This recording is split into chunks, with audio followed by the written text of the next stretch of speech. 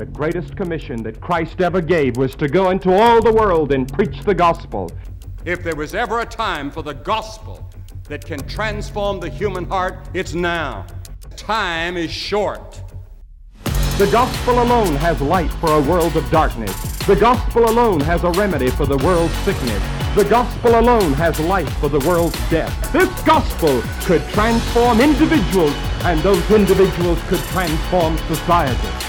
We have come in this generation and stopped short, but Christ said, go. Yeah. How we doing, everybody?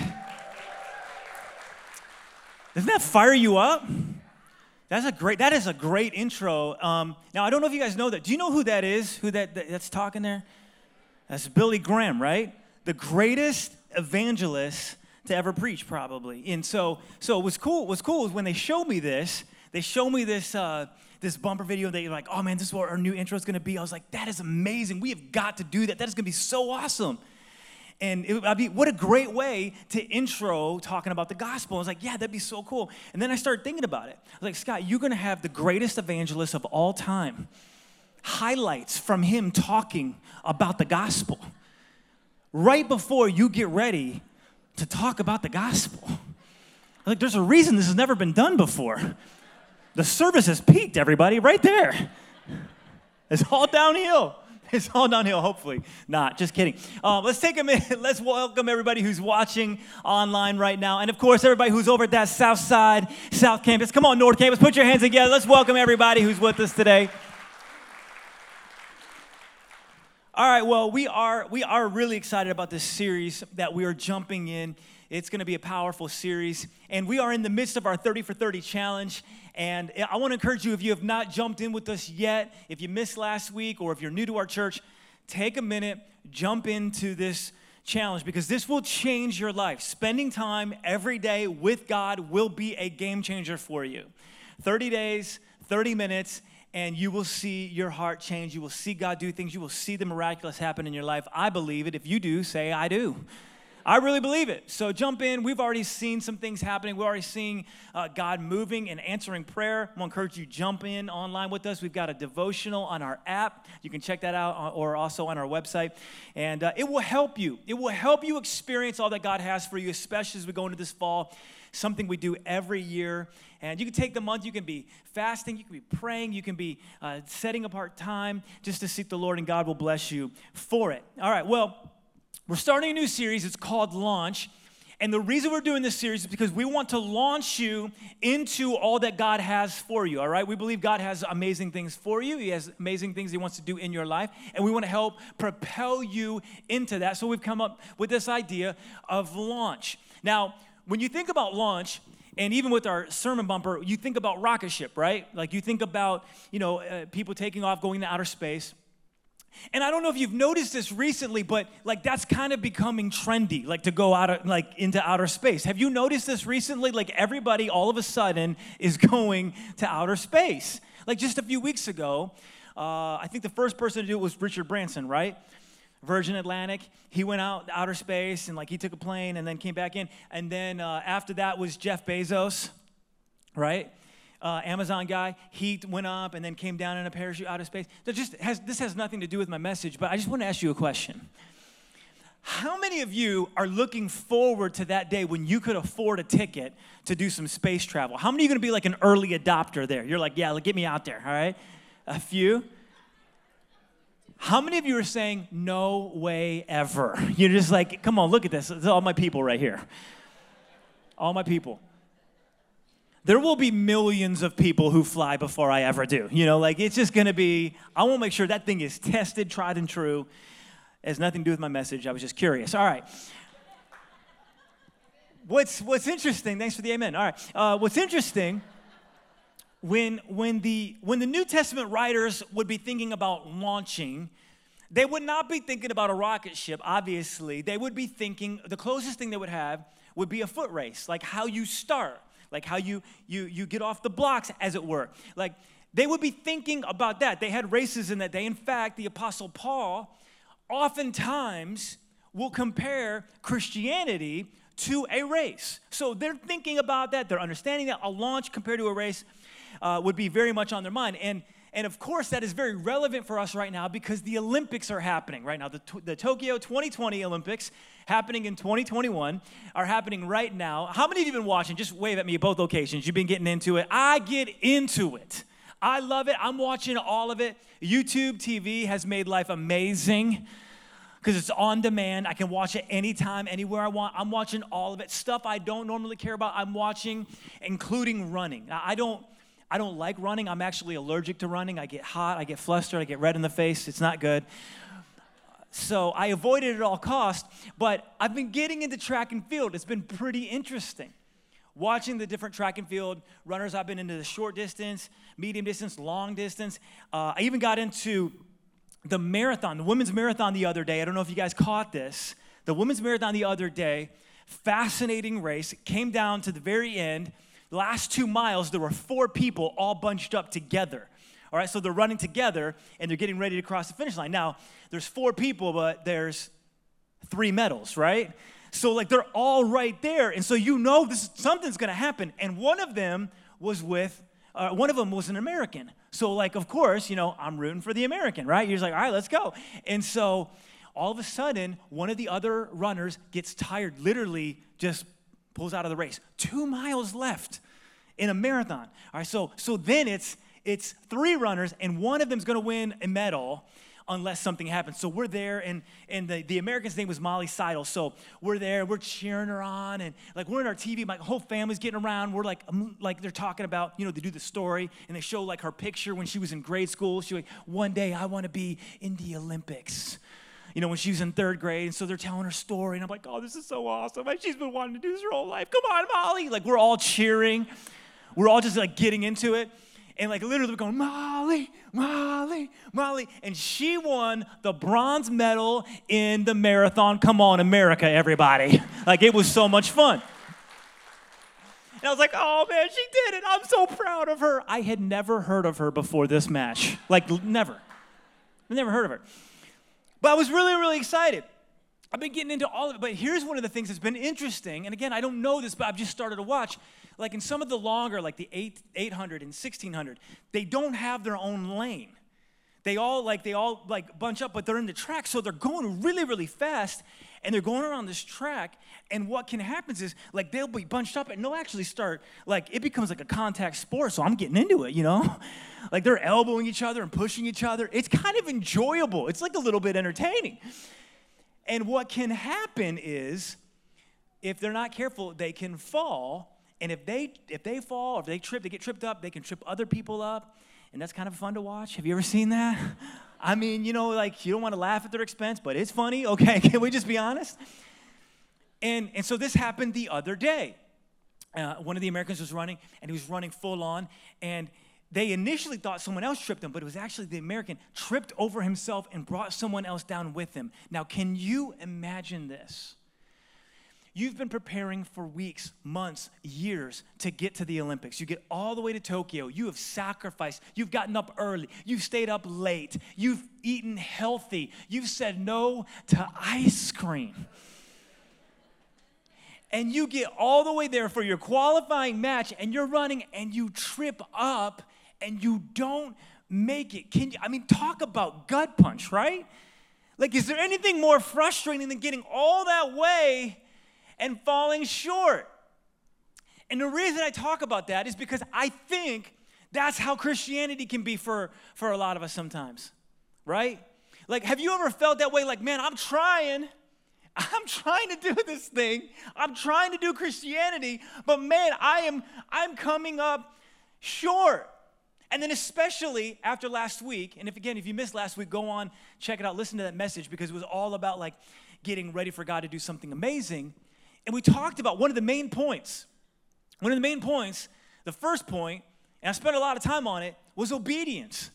And I talked about obeying the law and how it's important to line our lives up with who God is and what God wants. And I stand by that. I believe that that's true. And so all of us, we started running. Okay, man, this time I'm going to do it. We left last week. We're like, I'm going to live this thing out in Jesus' name. I'm going to go. And then I'm going to make it a whole week, and I'm going to obey. And then you started running. And then you hit Monday, and poof, you fall. You ever had a moment like that where you're like, oh man, I said something I shouldn't. I did something I shouldn't. The thing I didn't want to do, I did. Have you ever been there? Frustrated? Running? You kind of feel like maybe like Kanye West does when he writes Follow God off of his Jesus is King album. He says this, I've been looking for a new way. I'm just really trying not to really do the full way. You guys know what I'm talking about? Is that hitting you?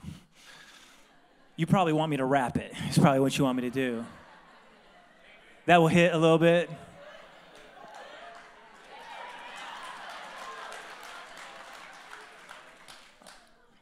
I'm really going to mess it up now. See, that's too much of a setup. Bring those expectations low. All right. I've been looking for a new way. I just really trying to not to really do the full way. What's up?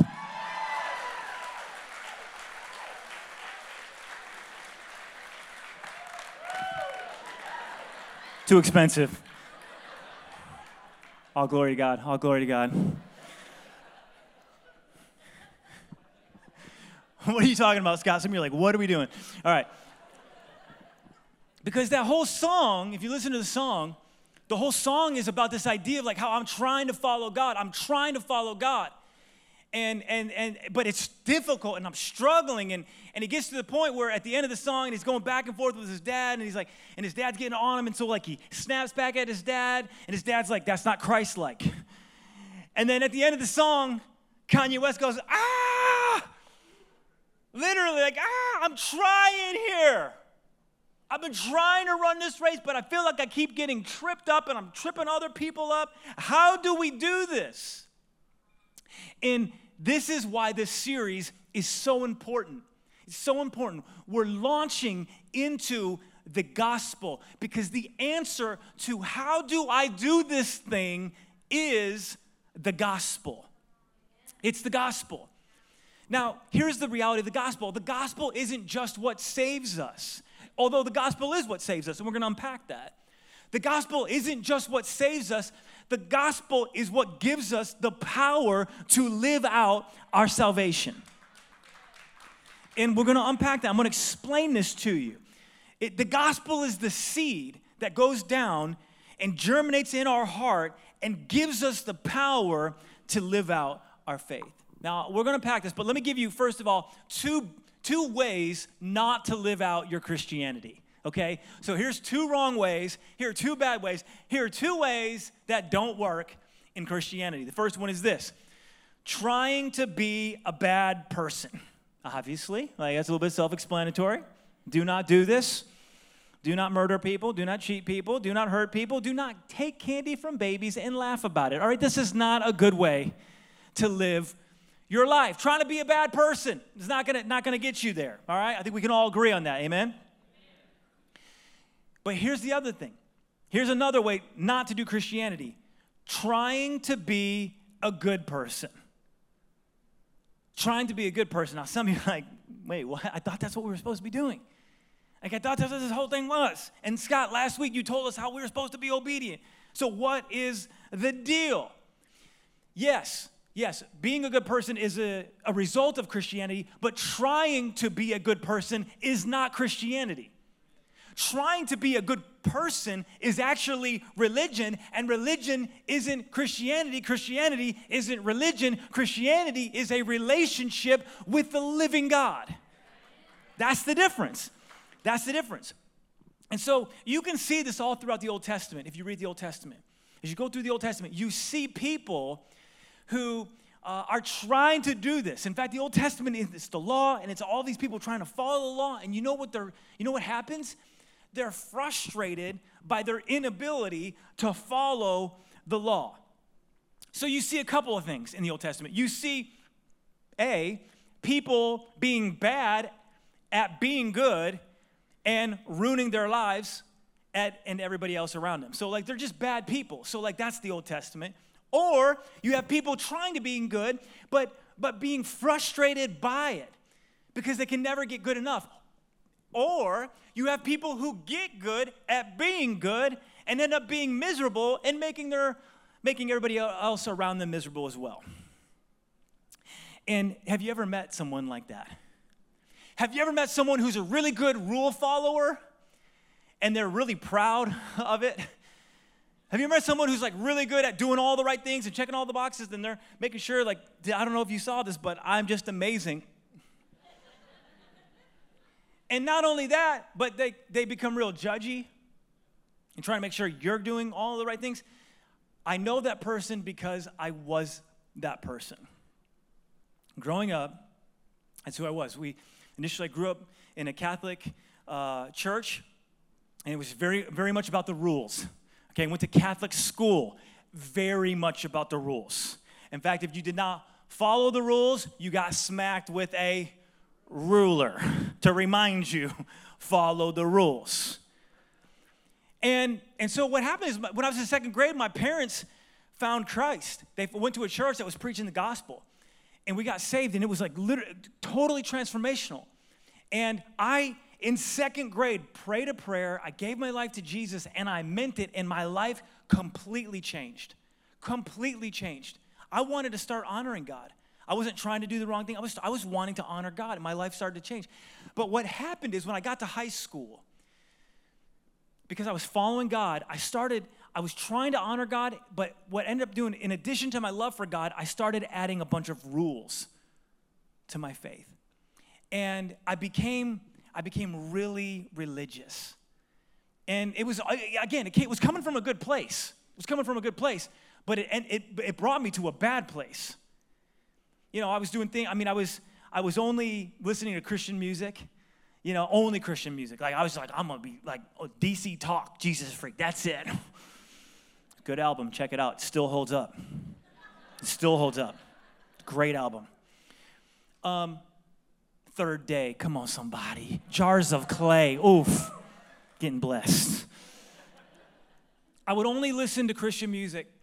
I was like very careful about what I watched on television. I was like, okay, I'm not gonna watch, I'm gonna be very, very careful. I didn't smoke, didn't chew, I didn't go with girls who do.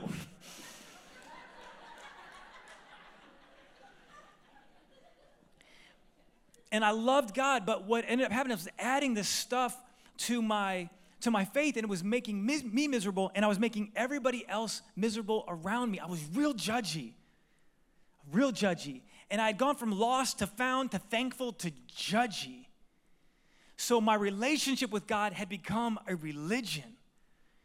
And there is no life there. There's no life there. That's self-righteousness. It's pride. And what you see in the Bible is that when Jesus comes on the scene to fulfill the law and ultimately bring salvation to all of mankind, he is most intense with the people who were ultra-religious. They're called the Pharisees. Read the Bible, you read the New Testament, you see that the Pharisees were these people who were very good at keeping the rules. In fact, Jesus was more confrontational with them than people who were like outright gross immorality. It's true. Woman is caught in the act of adultery. Caught in the act. They're like, hey, look, we bring her out, and they throw her down before Jesus and say, she was caught in the act. Jesus was more gracious and less confrontational with her than he was with the people who had kept all the laws but had made it all about the laws. Because I think if you would ask us, what's worse? Keeping all of the rules and being self-righteous, or being like caught in the act of adultery? You'd probably say, well, it's probably being caught in the act. Right? I mean, it's probably a little bit worse. You know what? To God, sin is sin. But self-righteousness is a little bit tricky because it's disguised as Christianity. It's disguised as Christianity. It's not real Christianity. It's disguised as it. And what Jesus says is like, you have a form of godliness, but you deny the power of it. You deny the power of it. And so that's what Jesus came on the scene to bring. He came to bring something greater. He came to bring the answer to the how do I fix this thing in my life? What do I do? How do I get close to God? And how do I live this thing out? He came to bring something better. He came to bring the gospel. So what's the gospel? What are we talking about? Because honestly, even watching like theologians and pastors, when they talk about the gospel, like there's camps. There's different camps of Christianity. It's beautiful. I love all the different tribes. But some people are very like ultra about the gospel, like every other word is the gospel, it's in the gospel, this gospel, that. But then you ask them what the gospel is, and it's like 2 paragraphs. They can't give you a simple answer. So what's difficult is like, what are we actually talking about here? Here's the gospel. Simple. Jesus saves. That's the gospel. That is the power. That is the seed. Understanding that, letting that go deep into our heart is what will change us and what will change our relationships and what will change our world. Okay, so to understand that Jesus saves, you've got to start with a couple of things, all right? I want to unpack this just for a moment, then we're going to look at some scriptures. You got to understand that we're all messed up. In order to understand that Jesus saves, you got to understand that we all need saving, right? Romans 3 says this, for all have sinned, all have messed up in the past, and all fall short continually in the moment of the glory of God. And anybody who can identify with that, say good amen.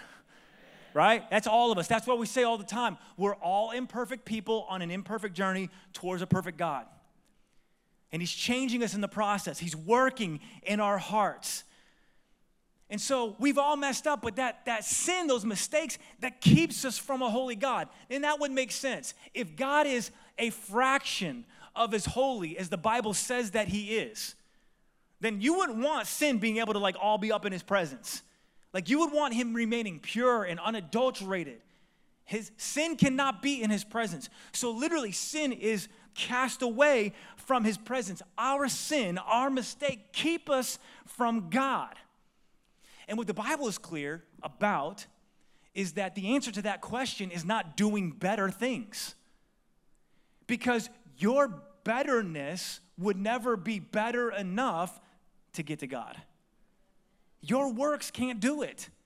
Your works, the flesh only begets flesh.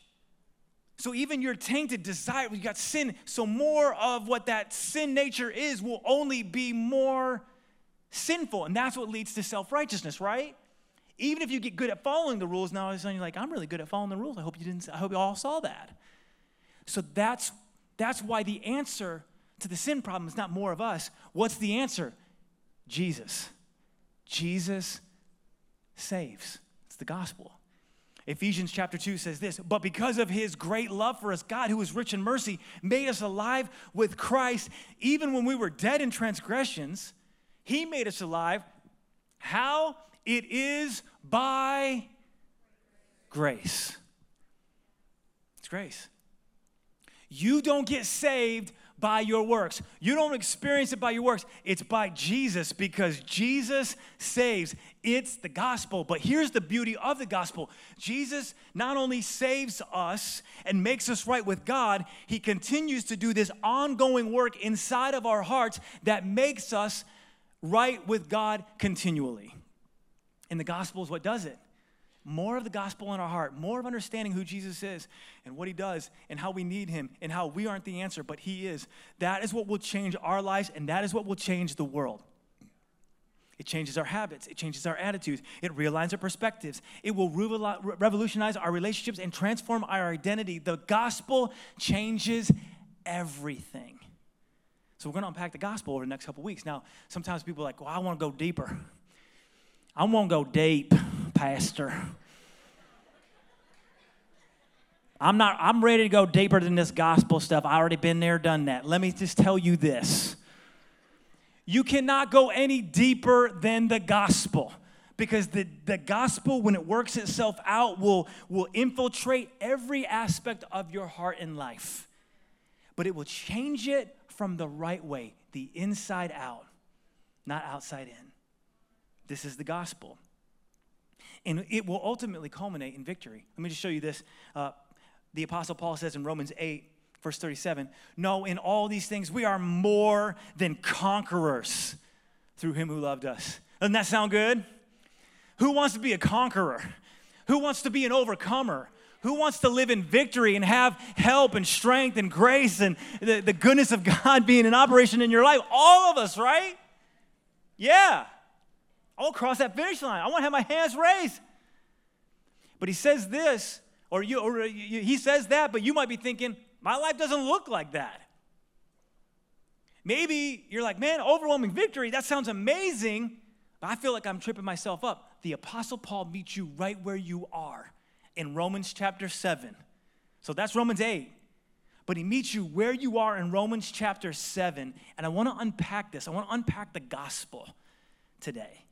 And let this go deep into our hearts, and it's going to change everything about us, all right? So we're going to jump into Romans chapter 7. If you have your Bibles, I want to encourage you to turn there. Romans chapter 7 in the NIV. If you have your phones, I really would encourage you to follow along. If you're not taking notes on your phone, I would encourage you to read it because we're going to be reading several verses of this. And I would love for you to see this actually in the Bible in context. And it's the Apostle Paul talking theology, so you got to read slowly or your brain will hurt, okay? So you got to be careful. And so I want to read a couple verses, unpack it, read a couple verses, and unpack it. And even as I do this, this is a way for you to understand like how to read the Bible. Sometimes you just read a whole chapter, especially in Romans, dude, you're going to get like tripped up. So what you want to do is read a couple verses, unpack it, pull some truth from it, and then apply it to your life. All right, so we're going to do that. We're going to walk away better with a better understanding of the gospel. And if you're ready to jump in, say, I am. All right, let's do this. Romans chapter 7. We're going to read slowly. All right, verse 4. He says, so my brothers and sisters, you also died to the law through the body of Christ, that you might belong to another, to him who was raised from the dead, in order that we might bear fruit for God. Okay, let me just pull one thing from that. There's a lot you could pull. Let me just pull one thing. It's this. God wants you to bear fruit. God created you to bear fruit. God wants you to bear fruit. The gospel seed inside of you will bear fruit. It will bear fruit. What is the fruit? What's the fruit of the Spirit? It's love, joy, peace, patience, goodness, kindness, gentleness, faithfulness, self-control. Who wants that? All of us. That's the gospel. That's the Spirit's work inside of us. The Spirit seed of the gospel, Jesus saves, working inside of us. God will bear fruit. How does it happen? Not by the flesh. Look at this, verse 5. For when we were in the realm of the flesh, the sinful passions aroused by the law were at work in us, so that we bore fruit for death. How many of you know when you were at your worst moment, when you've done your worst thing, said your worst word, thought your worst thought, that was the flesh. That was the flesh being the flesh. And what he's saying is the flesh doesn't bear the right fruit. This is just making the point that I just made, right? That the flesh is not the answer to the problem of sin in our hearts. That's not what solves it. That's not what gets us closer to God. God wants us to bear fruit. The flesh doesn't bear the right fruit. So what do we do? Verse 6, but now by dying to what's once bound us, we have been released from the law so that we serve in the new way of the Spirit. Everybody say new way. The new way of the Spirit, and not in the old way of the written code. What's the written code? That's the law. That's what I told you last week that we have to obey, that we have to line up with, so that we can do what God wants us to do. But he's saying that's not where the life is. You know what he's saying? The law shows us how much fruit we don't bear. The law is that standard that's reminding us of how jacked up we are. It's like, no, like it's like a referee. It's like an umpire. It's like a really bad in-law. Come on, somebody, okay? There's a little humor there for Romans 7. Okay, it's like telling us, like, man, you need to fix this. You need to fix this. You need to fix this. Nope, you're falling short. No, you're falling short. No, you're falling short. The law says that's a strike. That's a strike. That's a strike. It's constantly telling us where we need to improve. So watch what Paul says. He's like, so what shall we say then? Is the law sinful? No. The law is perfect. Nevertheless, I would not have known what sin was had it not been for the law. So what the law does for us, it's kind of like an MRI. It shows us the cancer that's in our spirit. The law comes against and says, hey, listen, you've got jealousy, you've got lust, you've got greed, you've got idolatry. Do you see that? You don't see that. Oh, man, the law comes and you're like, gosh, I've got stuff to work on. Have you ever been reading the Bible and walked away saying, whew, I've got some stuff I've got to fix? But see, the answer is not in the flesh. The answer is in the gospel. The answer is in the Spirit. We'll get to that in a second. And he goes on to say this. He says, for what I would not have known what coveting really was if the law had not said, you shall not covet. But sin, seizing the opportunity afforded by the commandment, produced in me every kind of coveting. It's like, as soon as you told me I can't do it, what did I want to do? Do it. Whatever you just told me, that's not just an American thing. That's a people thing. That's human nature. Say, if you have kids and you tell your kids don't touch that, what do they want to do? They go, this is my daughter right now. She's 3. Be like, hey, no, don't do that. And she just like, she didn't care about it. But as soon as they told her not to, she wants to do it, right? That's the human nature. That's the flesh. And I cast those devils out in Jesus' name. But sin, seizing the afforded by the command, produced in me every kind of coveting. For apart from the law, sin was dead. And once I was alive apart from the law, but when the commandment came, sin sprang up to life. And I died. It produces death. I found that the very commandment that sin was intended to bring life, because we talked about that last week, right? Lining up brings life. Obedience brings life. But it actually brought death because I couldn't live up to it. Do you see that? And so it brings discouragement. It brings frustration. Or you do hit it and you get proud. Are you tracking with me? This is what he's saying. He says, so then, verse 12, the law is holy and the commandment is holy, righteous, and good. Is the law the problem? What's our problem? What's your problem? You know what your problem is? Sin. All of our problem, our collective problem, is sin. That's the real enemy. That's what Paul's saying. It's not the law. And it's not that you can't be good enough. It's that you have sin inside of you. You have sin. Sin is the real problem. And maybe even more specifically, the master of sin, the enemy of our souls. Do you know that that's where our battle really is? Look at Ephesians 6. For our struggle is not against flesh and blood, but against the rulers, against the authorities, against the powers of this dark world, and against the spiritual forces of evil in the heavenly realms. There's evil in the heavenly realms, and there's evil in your heart. A sinful nature working against God, working against you bearing fruit, working against you making progress. There is a sin nature. Do you know that the real enemy of your soul, the real enemy that we have right now, is not the person who sees things different politically? Do you know that the real enemy of your soul is not the person who watches the other cable channel? Do you know the enemy of your soul is not the person who is for masks or against masks? Do you know the real enemy of your soul is someone who wants you to be all distracted by all of that, all the while sin is raging in your heart? Sin is the issue. The enemy is the problem. And the law shows it. The law is like a mirror. And you're like, oh, that's nasty. I got to do something about that. Except you can't do anything about that. Only Jesus can. And Jesus saves. Verse 13. Did that which is good then become death to me? By no means. Nevertheless, in order that sin might be recognized as sin, it used what is good to bring about my death, so that through the commandment, sin might become utterly sinful. I see exactly how sinful it is. He goes on, we know that the law is spiritual, verse 14, but I am unspiritual, sold as a slave to sin. I know that the answer isn't here. The answer isn't here. I do not understand what I do. For what I want to do, I do not do. But what I hate, I do. And this is where it kind of gets a little bit Dr. Seuss, so you got to be careful, okay?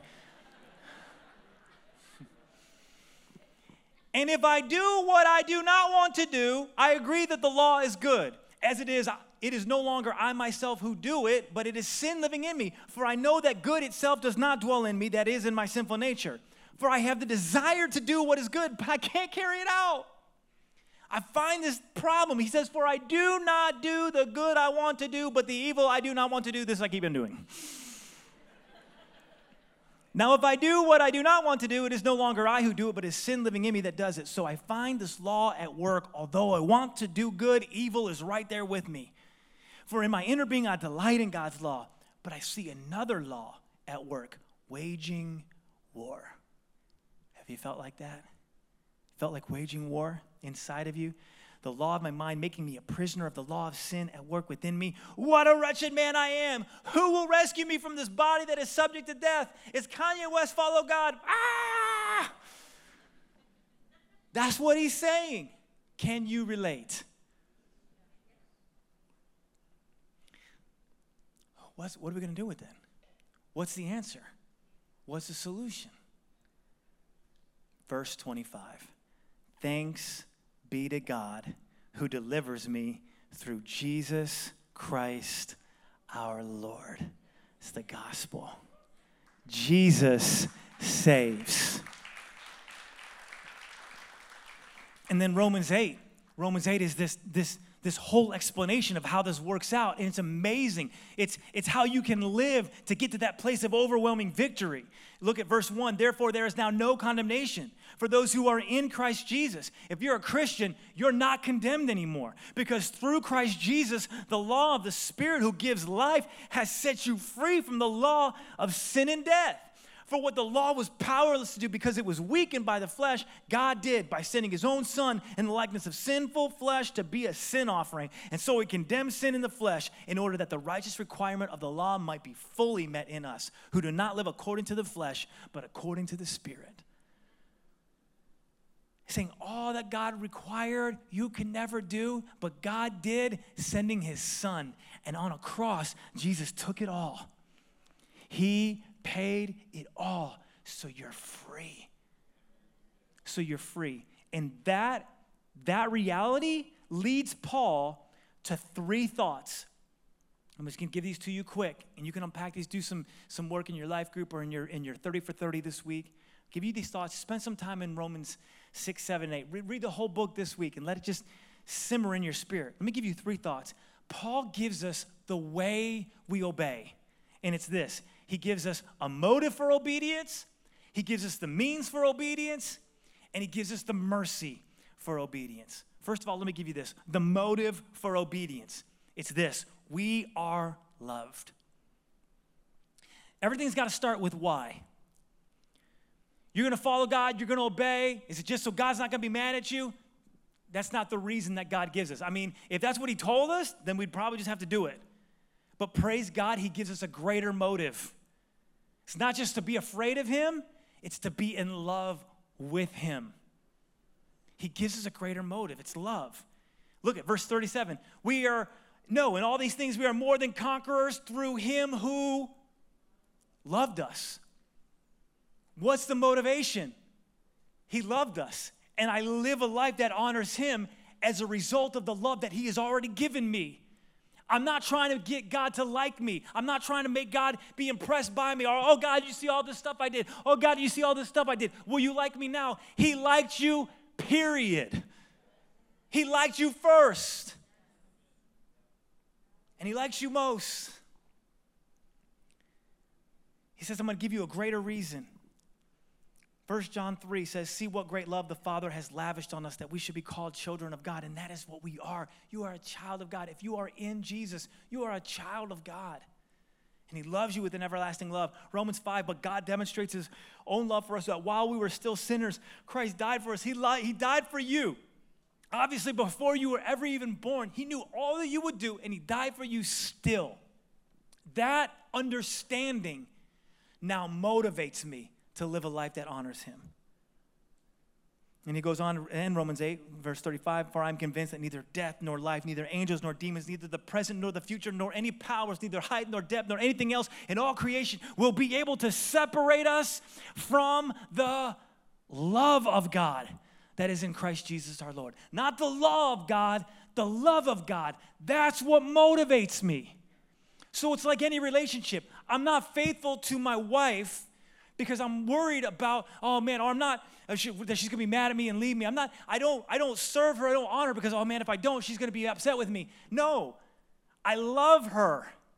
I love her. I love her more than anybody else. And that love drives me. That's the love we have for God.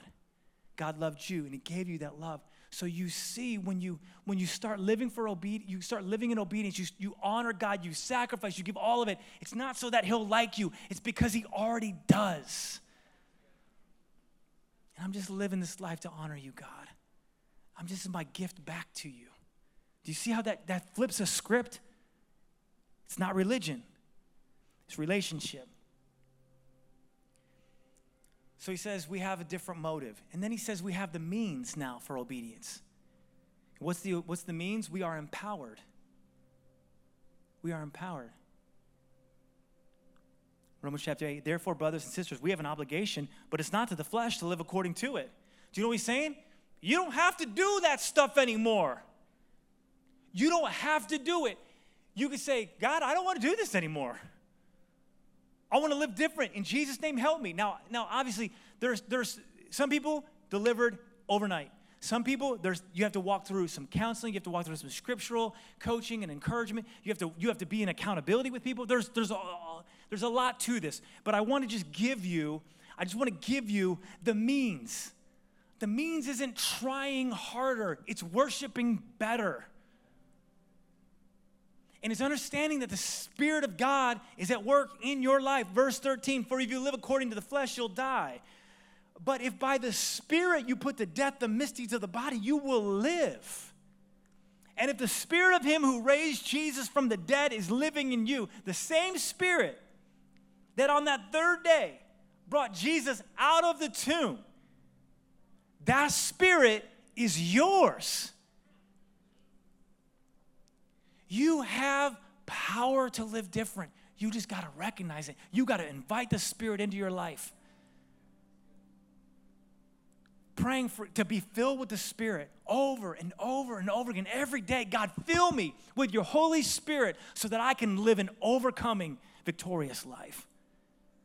So here's the deal. Okay, so when sin comes knocking, that thing comes knocking, that thought, that anxiety, whatever it is, that thing that messes you up, that thing that is tripping you up in this race, whatever that thing is, when it comes knocking, you have a different motive. You say, no, I'm going to love God. My love for God is greater than my love for this thing. And then you say, God, by your Spirit, oh Lord, help me, fill me with your Spirit right now so that I can say no to the flesh and say yes to God. We have a different motive. We have a different means, but here is, of course, the best news. We have a mercy for obedience. We are forgiven. And this is why it's so important to understand the gospel. Jesus saves. It's not a one-time thing. He saves past, present, and future. You are right with God now. You are right with God for all of eternity if you are in relationship with Jesus. Romans 8 says this, in the same way the Spirit helps us in our weakness. The word weakness there is asthenia. It's incapacity, a state of weakness or limitation. This guy's like, I know you can't do this.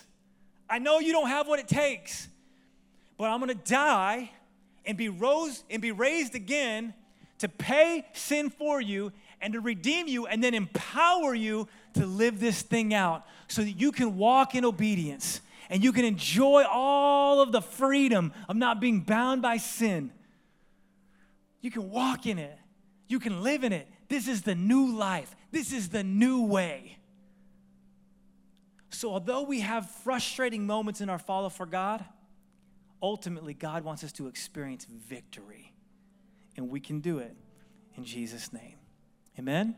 Would you pray with me? Father, thank you so much for your goodness. Thank you, O Lord, for how powerful the gospel is. And Lord, I'm excited as we get into this series. We talk about how it's going to change us. It's going to change our community. It's going to change the world. Lord, thank you for the gospel. Thank you that you love us, that you died for us, that you saved us, even though we didn't deserve it. God, even though we don't deserve it, you love us. And God, we thank you for it. And God, we just ask you.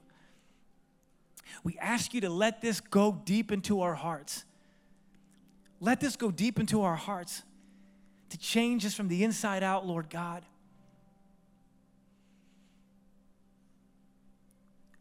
I pray that, Lord, we would be Christians. We wouldn't try to be Christians, but we would be Christians because the gospel works itself into our hearts. With every head bowed and every eye closed, I want to take a moment. I want to ask you a question. As we get ready to close, this is so important because I'm talking to Christians here. But maybe you're here today and you're saying, man, I'm not a Christian. I don't know if I am. If you don't know that you are, then you're probably not. You should know. Or maybe you know that you're not. And I'm talking about this different way. I'm talking about living for God, living free, living forgiven.